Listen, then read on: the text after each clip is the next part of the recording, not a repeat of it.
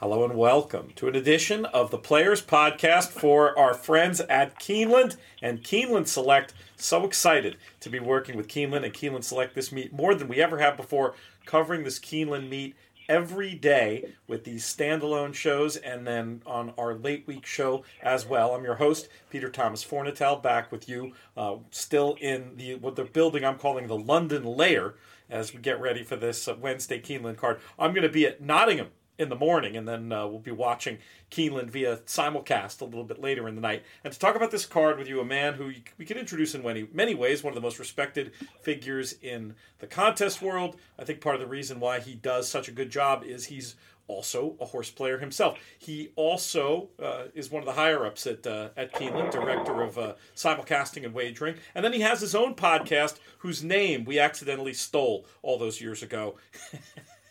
From the Keeneland Select in the Money Podcast, he is Jim Goodman. Jim, how are things? Hi, Pete. I wish I was over there with you. No, I don't. I'd rather be here in October. I really would. Although I saw your mug at the Giants game, you planned things very well this time. Yeah, as soon as I saw the Giants were playing the weekend before Champions Day. But believe me, it's one of these things where I want to be in multiple places at once. And if I could actually ever figure out how to do that, I'd be in Keeneland for the whole meet. I love the fall meet. It's amazing racing, as we're going to see. I mean, what fascinating racing for a Wednesday, especially this featured race, but really a lot of really interesting stuff. It's an amazing time of year in Lexington, and you guys got the meet off to a pretty darn good start last weekend. We did. We had an absolutely outstanding Friday. We did 16 million on Friday. I was expecting to do a little bit better on the weekends. We still beat last year on both days, but Santa Anita had the big Pick 5 carryover on Sunday that took almost $3 million out of people's hands to go into that pot. So very pleased with the way things went. We had a lot of inquiries, a lot of disqualifications. So my Twitter blew up, and for those people who wanted an opinion from me, I hope you understand, when I put something out as quote unquote Keeneland Jim, you take it sometimes as Keeneland's official opinion on that, and it certainly is not. So I chose not to respond to those of you who sent me rather graphic tweets about a couple of things. Oh my goodness. Especially the one on Friday. It was a very difficult weekend for the stewards, and I'm just going to leave it at that. It was, anytime you take somebody down or anytime you don't take somebody down, you're going to make a number of people upset. So but all in all, we had, knock on wood, we had no major injuries to horses or to horsemen or to jockeys. We didn't have any elbows flying on Saturday. So it was actually a great weekend. The weather was good. We had a great crowd. We've reduced our crowd numbers on Saturdays. You have to get a ticket in advance, so you can't just walk up to the gate. And it's a much more pleasant experience here than it used to be when we tried to crowd 30, 32, 33,000 people in here. We had about 21, I think, on Saturday. That's the right number. Yeah. You can really feel the difference as a fan, and I think it's a fan-friendly way of doing things. I mean, it's got to be hard. Obviously, you think more people, more betting, but there comes a point of diminishing returns in a facility the size of Keeneland, so I definitely approve of that. When you think back to all the great equine performances we saw over the weekend, does one stand out to you? Malathaat looked absolutely incredible, and I know there's a lot of people that think Nest is going to blow her away on Breeders' Cup Day. I'm here to tell you Malathaat's going to be right there. And I took a picture of her in the paddock and tweeted it out, and she just looked like a queen and backed it up on the track. Todd Pletcher has a loaded hand there, and also Clairiere is going to be in the race. So Distaff is turning out to be a really, really good race. The other horse that I liked, and I saw him, I have an advantage. I can get in the paddock and look at the horses, before the race. And Forte looked like a champ. And turned back around, I bet him. He just barely beat Loggins. Kenny Loggins. How can I remember? I was going to say, Danger Zone? Come on, help me. I'm all right. Yeah. I mean, lots of great songs. And Loggins and Messina before. Now there's a reference my father would appreciate. Yes. Yeah. House on Two Corner, and lots of great songs from Loggins and Messina. But yeah, I thought Loggins was going to come out and beat him, and they bumped a little bit. There was inquiry there. So, but I thought Forte looked outstanding. And K-Rock looked as good or better at the end of the day, and everybody's thinking K-Rock is going to walk over these two. They're not going to walk over. He's not going to walk over anybody here at Keeneland. I think those two got a lot out of that race. They got a race over the track, and Baffert shipping in K-Rock here. He may be a superstar, but he'll have to earn it on Breeders' Cup Friday in the Juvenile. You're the perfect person to ask this. I'm definitely of the mind that having a race over the track, a very important thing. I mean, have you seen that play out in reality over the years, that there is a little bit of a home field advantage at Keeneland? I think that's true with any track. I think it's true when you look at a horse that's raced before, even at Saratoga the summer before. I think you've got to factor that into your handicapping. There are different tracks, different atmosphere, different housing in the barns. All these things that would affect an athlete affect a horse. And I think our track is not as quirky as some other tracks. It is somewhat speed favoring, but I think it's been very fair over opening weekend.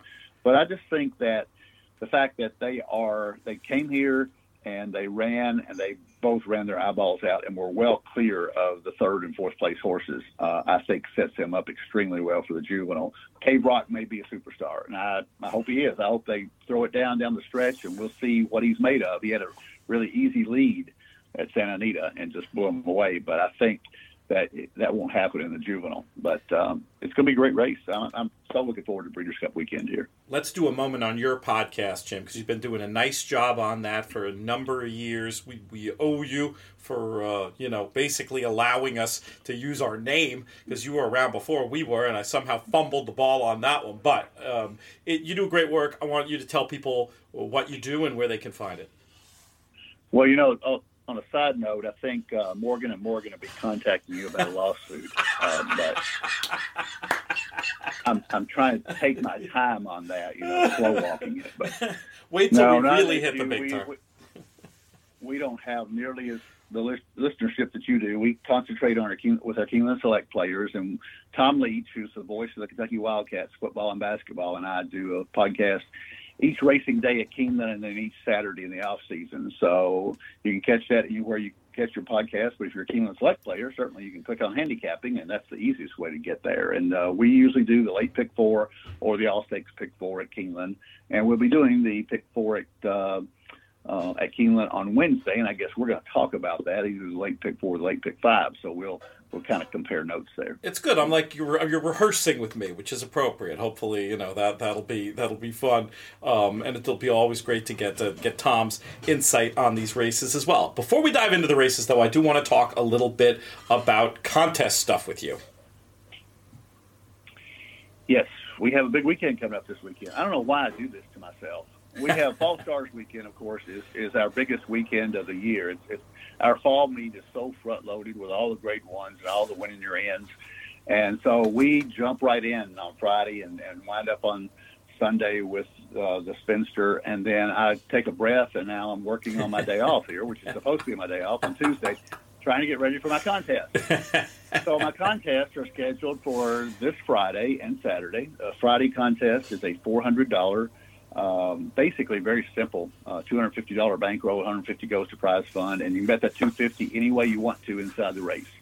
The only thing is you have to be here at Keeneland. That's a contest that I put in for the benefit of my Keeneland players that come here to do my big contest. It's been very successful. I may put it online next year. It's a very, like I say, an easy contest to manage, kind of a prelude to the Saturday contest. The Saturday is my big one. It's called the BCBC NHC Fall Qualifier for those two big events, and it's a $3,500 buy-in with $2,500 bankroll going to and $1,000 going to the prize fund. It's a little more complicated. You've got about $400 a race times 5 races and a total of at least $2,500. I'm looking at my numbers. The numbers on track are going to be down this time, but I'm hoping that my numbers online make up for it. I usually have around 220 in the fall. I had 279 in the spring. I'm hoping to get enough on ExpressBet and TVG and Naira Bets and HPI, who's a new participant this time. That's terrific. So we've got them all covered. I've already got a few HPI players. So if you're in Canada listening to this, We're not offering phone wagering like we did the last couple of COVID years, but we are offering you the way to get into the contest through HPI.com, and you can contact my friend Klaus Ebner up there if you got any questions about that at Woodbine. Klaus is great. He's on these airwaves all the time talking JRA and Woodbine with us. Everybody up there, the Canadian players, are going to probably know him already. The best websites, or what's the full array of websites one more time for folks who want to sign up for the Saturday contest south of the border here in the USA? Okay, so what we'd like for you to do is go to Keeneland.com/wagering, and under handicapping there is a link to the contest page and register through us. Perfect. You can pay either a $100 deposit, or you can pay the whole amount. You can pay the $100. You can pay the rest of it when you get here if you're coming to Keeneland. If you're playing on TVG, 4NJ Bets, Naira Bets, or HPI.com, you must register through our website, and you must register by noon on Friday. That's when we'll cut it off. If you're playing on ExpressBet, you can either do that, or you can contact ExpressBet directly. They have a huge tournament players database, and Crystal Barco up there does a wonderful job with this contest. So if you don't want to register through us, you can register at ExpressBet, and they will take registrations all the way up till noon on Saturday. Okay, great. No, that's good. Those are all excellent solutions. I love this contest. I love the prize structure. I think it's one of the best ways to win into the BCBC all year long, and you really have a chance to compete. Almost, I mean, obviously you have to have a great day, but it's not so top heavy where to be number one you have to be super comfortable betting some crazy amount of money. You can do really well in this contest. I think even as a new contest player, obviously the veterans are going to have an advantage, and you see those names. But I feel like this is a particularly good format for somebody who's more at the intermediate level to still be able to win, as opposed to needing to be able to fire all your bankroll at the end in this one. And I think we've seen that over the years with some of the newer players to contests having success in this format. Would you agree with that? Yes, I do, and that's one of the reasons that we try to do that. Now, I want to make it really, obviously, from a selfish standpoint, if you're sitting in fifth place, I want you to try to get to first in that last race, because that helps our handle. But if you feel like you want to play conservatively, the top six get BCBC and NHC spots, plus their bankroll, plus prize money. And then the next four get NHC plus prize money in their bankroll. So, in the spring, we had 279 players. The winner got $65,000 in cash at BCBC and NHC, and his bankroll was over $30,000. But it only took a lot of times it only takes maybe 10 to 12,000 bankroll to get that 10th spot in the NHC, and maybe 15,000 to get the top six. And that's just a ballpark. Obviously, it depends on how many bombs we have that day. Sure, but I mean those numbers. It's not like you have to go 10x of your bankroll to get paid. It's manageable. Let's talk about these races, Jim. We've got about 15 minutes left, so we will not be able to go into the deepest dive. Again, if you're looking for more, check out the Keeneland Select in the Money Show, wherever you get your podcast. They're going to go over the last four races on there. We're going to start, though, with the beginning of this late pick five, a bet that's extremely appealing and fun, and I get involved in most days at Keeneland. We kick off race number 4. We've got these $20,000 claimers going a mile and a 16th.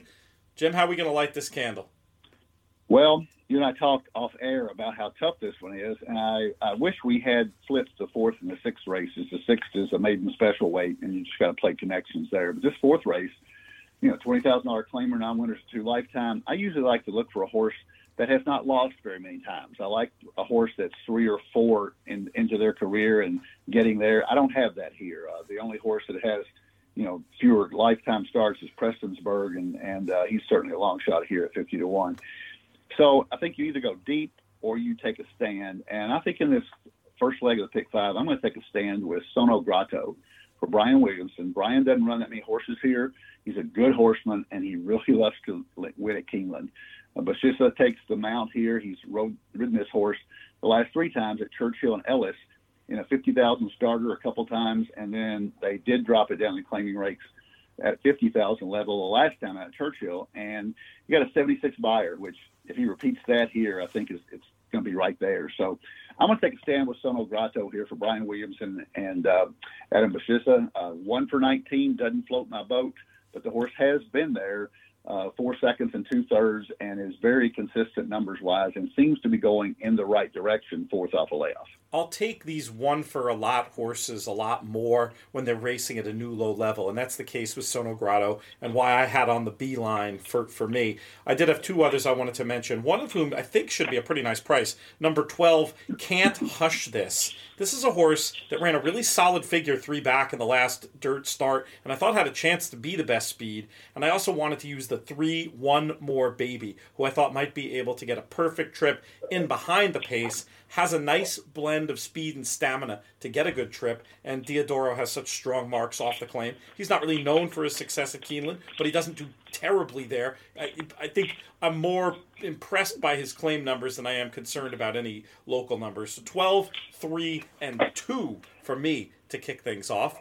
And we'll pivot to race number 5, which is a nice allowance race going a mile on the grass. I'll go first in this one. I like number 1, Mazuma, the best in this spot. This horse ran really well first time off the layoff and the first time against winners.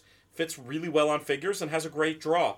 I thought that the 4 runner Policy Option and the 6 Martini and Moonshine both ran very well last time, chasing a loose winner in a race that's produced 2 next out winners. Felt like either of those could end up being the best of these late. I was going to go 1, 4, and 6 in this spot. Jim, how do you see it? You and I did not discuss this prior to our recording, but I have exactly the same 3 horses in just slightly different order. I like Policy Option over the 1 and the 6. Policy Option and Martini and Moonshine ran right together at Kentucky Downs in a turf race, and I think they each got 83 buyers. I was a little more impressed with the race that Policy Option ran that day. Came from way out of it, was dead last out of the gate, 10th at the top of the stretch, and closed to within a neck, whereas Martini Moonshine got a little bit better trip, I think, that day. It was down the inside. So Policy Option would be my top pick for Juan Cano. I also use Mazuma. If those 2 don't fire, I think that 80 buyer at Kentucky Downs last time out where he almost got through there with Ortiz, and Gaffleone takes them out. So we have exactly the same 3 horses. I like it. Well, hopefully it's a case of great minds think alike and not fools seldom differ, to throw those 2 warring cliches out there. Race number 6, we've got 2-year-old maiden fillies. We're going 7 furlongs on the dirt. Jim, we'll keep it with you. Yeah, I've got to go deep here. I think Pletcher's horse, Mija, or Mia, maybe, with the J being silent, possibly. Yeah, Mija, I'm going to say. Yeah, Mija, okay. So this filly was really well bet at Saratoga. Went off at 7-5 and did not run. And the comments are say coaxed 4 wide, no impact. So, I just think at Saratoga, most of the time when a first-timer from Todd goes off at 7-5, she may not win, but she's right there. So that's a huge question mark. They obviously did not persevere with her. She wasn't quite ready for that day at the races, but she has worked steadily since then at Saratoga. Todd ships her down here, so I'm going to use her. I'm going to use Diamonds If You Do for Graham Motion. Long work tab up in Maryland, and this horse, Graham gets him ready, and I would not be surprised if this filly fires first out. He's not known for his first-time starters, but he does get them ready. Harmonica for Tom Drury and Santana. Tom won here over the weekend with a 12-1 shot that I unfortunately did not get, and he is 1 for 1 at Keeneland as you look at the records, and he is an outstanding Churchill Downs-based horseman. I'm also going to use the 11 horse for Brad Cox, the Alley's Look, and Giroux takes that mount again, just like Graham Motion. Brad Cox doesn't bring a horse to the races unless she's ready. This horse has a lot of really nice works, including a 48-1 on October 7th at Churchill. And then I'm going to throw in my long shot here is a good friend, Andrew McKeever, who's a locally based trainer who doesn't have a lot of horses anymore, but I respect him a lot. And you look at Mischief Pascal or Declan Cannon at 12-1, go back to that work at Keeneland 4 furlongs, 48-2, first of 37 that day. So going to go 5 deep here, betting on connections. The next one I would use because of Keneally and Luis Saez is the One Beautifulness, but I don't really like the one hole coming out of that 7 furlong chute. All right, I'm going to list all 6, and the little thing we'll send around to our In the Money Plus people. I'm going to call 6, 3, and 5 sort of your top level, 11 and 8 your sort of second line, and then we'll throw in the 1 for a penny on the C line as well. I had the same top 2 horses as you. I mean, in the other order. I thought that Diamonds, if you do, I just love this pedigree first out as well. And that last work from the gate, I mean, that's uncharacteristically fast for Motion in a good way, who, as you noted, can absolutely have them ready, even if it's not something he's known for. I was pretty interested in maybe even pressing up Diamonds if you do. And then Miha, you mentioned how bad the first race was, and it was terrible. And I agree, usually they do some running, but this meet, there were some exceptions to that. I mean, Chocolate Gelato was another Pletcher runner who first up at Saratoga had all kinds of hype. Now, granted, she ran better than Miha did, who did absolutely no running. But it did seem like a particularly deep and tiring racetrack that was hard on first-time starters. And, I mean, this blood is just crazy. I mean, Rachel's Valentina out of Rachel Alexandra by Curlin. Pletcher showing up here at Keeneland. I don't know. It just feels, this is a very soft angle, but it feels to me like to come back without a big layoff at Keeneland with this pedigree, I don't think he wants egg in his face. I think she's going to run, and I'm very interested in the 3 and the 6, and I'm going to take another long look at some of the ones you mentioned. I thought you had some good angles in there. Maybe I'll throw in some backups as well. 2-year-olds compete in race number 7 as well in this allowance race, going 1 mile and a 16th, and this was fun form to parse through. I mean, there were just so many interesting runners. I ended up, there's 4 at least I need to talk about. But Jim, let's get your thoughts first. I also have 4 I want to talk about. I don't know if they're the same ones as you. That would be hilarious if we're that similar. Yeah. My top pick was the 3-horse Frank's Honor for Kenny McPeak. Kenny is well known for getting his 2-year-olds ready to run at Keeneland, and this horse just blasted him at Churchill last time out. Went off at 6-1. First 2 races weren't that impressive, but stretching out the mile 16th certainly suited this colt. And out of the 1 hole, he just blasted the front and never looked back. So lots of early speed. I think he can parlay that. But there's a lot of speed in this race, including Bourbon Spirit for Brad Cox, who jumped up into a stakes race off a win at Ellis Park. They shipped him to Monmouth, and he had the lead and then faded, got beat by Lost Ark, and there's nothing wrong with that. And the Major Dude, the horse that came back to win, who finished 3rd in that race. So I got to use Brad Cox's horse. Going to use Forbidden Secret down the inside. This is another Pletcher horse that broke his maiden at the Big A at Aqueduct on 18th of September. Not a strong number, 72, but won by 9 3/4. I just wonder what kind of race that was. So, but he came out of a couple of tough races at Saratoga. For Forbidden Secret to clear the deck, came out of those 2 races. K-Bye See You Later, another horse has been in stakes races since then. So I'm going to use Forbidden Spirit. And the 4th horse is Mark Cassie's horse, Traffic Master for Gabriel Saez. And just thought this horse moved really forward off his initial race at Ellis. They tried him on the turf. He came back and really took to the dirt at Churchill. So at 46-1 that day, that shows you that you don't always take a horse that runs on the turf and dismiss him in his second start, his first start on the dirt, especially for Mr. Cassie. So I'm going to use the 4 inside horses. Carmel Road is going to scratch out of this race. He ran over the weekend. He drew in, so don't take a look at that Baffert horse. But there's a lot of other horses in here I could use, but I'm going to stick with those 4. We're the same top 3. And my 4th, I was going to mention the Baffert horse and ask you if he was really going to wheel back in 4 days. And if he was, I was going to use, just because that would be so bizarre. And out of deference, I would have. Well, first of all, I don't have any inside information. I just assumed he was going to scratch. I don't know that he's not going to wheel back. Gotcha. Okay, I'm going to leave in the mix. So as you're handicapping, leave him in the mix because he certainly hasn't scratched as of yet. I don't know anything about it. I just assumed he was going to scratch after that October 8th race. That only makes sense. I put him in there as a backup. He did run in the last 5 years. He has run another horse back in 4 days, and the horse did not run particularly well. But anyway, I was going to leave Carmel Rodin as a backup. The top three we have, just in slightly different order. The 2, Bourbon Spirit, I think is really interesting. I think there's a chance this horse could get lost in the betting because the posted figs are so slow. But you have to build in improvement for age given when those races were. And I thought that the debut run at Ellis was just great.